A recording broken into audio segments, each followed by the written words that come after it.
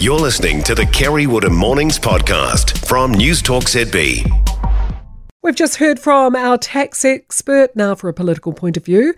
As I mentioned in my editorial, New Zealand Herald Political Editor Claire Trevett says it's not an election winner, but it's not an election loser either. Claire joins me now. Good morning, Claire. A bit of a coolness of a budget then.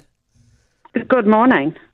A bit of a what of a budget? Coolness. He was in New Zealand. Coolness? He was a bowler for New Zealand cricket.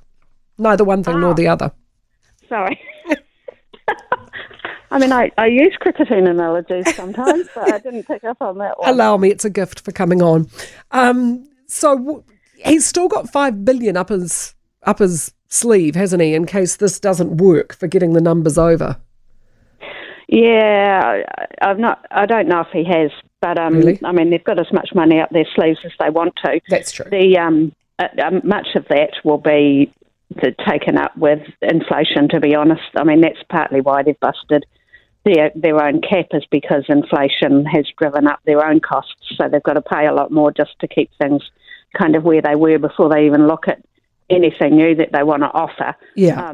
And clearly the argument is that, like National says, that it would have cut more somewhere else to rather than absorb those costs and just keep adding them onto the list. I mean, it's highlighting what is going to be the key theme of the election, which is cuts versus just gritting your teeth and doing it. But it looks to me like Grant Robertson has seen the inflation figures are trending down anyway, even if the government kind of just tries to hold as steady as it can, and they're relying on other elements to do the heavy lifting, and hoping that New Zealand is maybe a slightly slower path down the inflation ranks for the sake of not cutting services.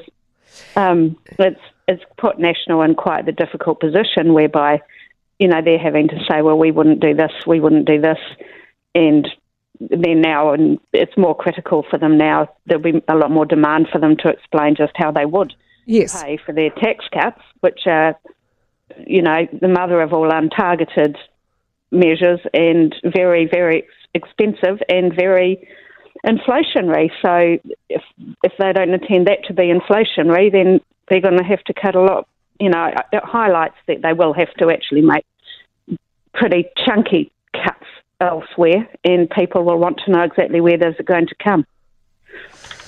Yeah, I don't envy any finance minister that comes into the role, be it Grant Robertson or Nicola Willis or whoever takes over. It's going to be a hard couple of years ahead. Yeah, well, hopefully not. If Treasury's forecasts are right, it'll get easier after about a year, but it's difficult timing for the election because they are, trying to present a election-winning offering at a time when they can't really afford to. So they've kind of got to negotiate that.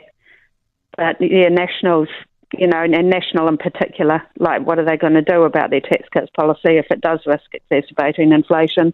And so far, all they've told us where they're going to pay for things out of is by canning some nebulous number of consultants and contractors, and this, which is it's a kind of fake money pool that they've created for a kind of election gimmick, and they haven't said kind of where else they're going to come up with the large number that they'll need for that. So that the budget, in terms of the spin-offs for Labour, it does put a lot more pressure on National to say how they will counter it. So that'll be fascinating for the next wee while anyway. Mind you, they have learnt from Labour on that, where you say, oh, look what we've saved by not going ahead with the, say, bike bridge to Birkenhead. It's like, well, you hadn't spent it anyway, but yes, okay, point taken.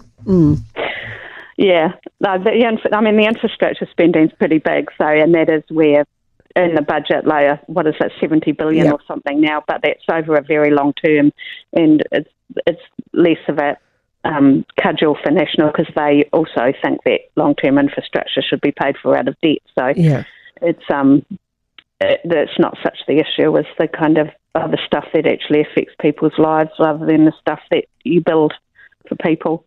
Yeah, I mean, there was some spending they had to do in the wake of Gabrielle and the floods. Yeah, well, that was the other factor, because that came in after Grant had put together the initial draft of the budget, and they can't really not pay for that. I mean, you can't just say, oh well, oh dear, how sad, the Bailey Bridges will have to sit there forever after. So it was something that they had to pay for. The question was how much they would hack out of what they had intended to put money into as a result of paying for it. So you've now got, they've dispensed a few treats around for people, and some, funnily enough, like the Te Matatini one seems to have relatively broad support from even David Seymour thought that was a good idea.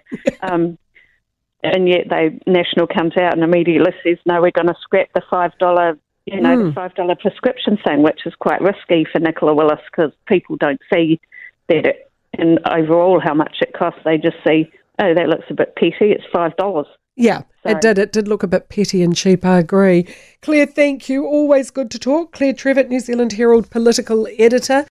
For more from Kerry Woodham Mornings, listen live to News Talk ZB from 9 a.m. weekdays or follow the podcast on iHeartRadio.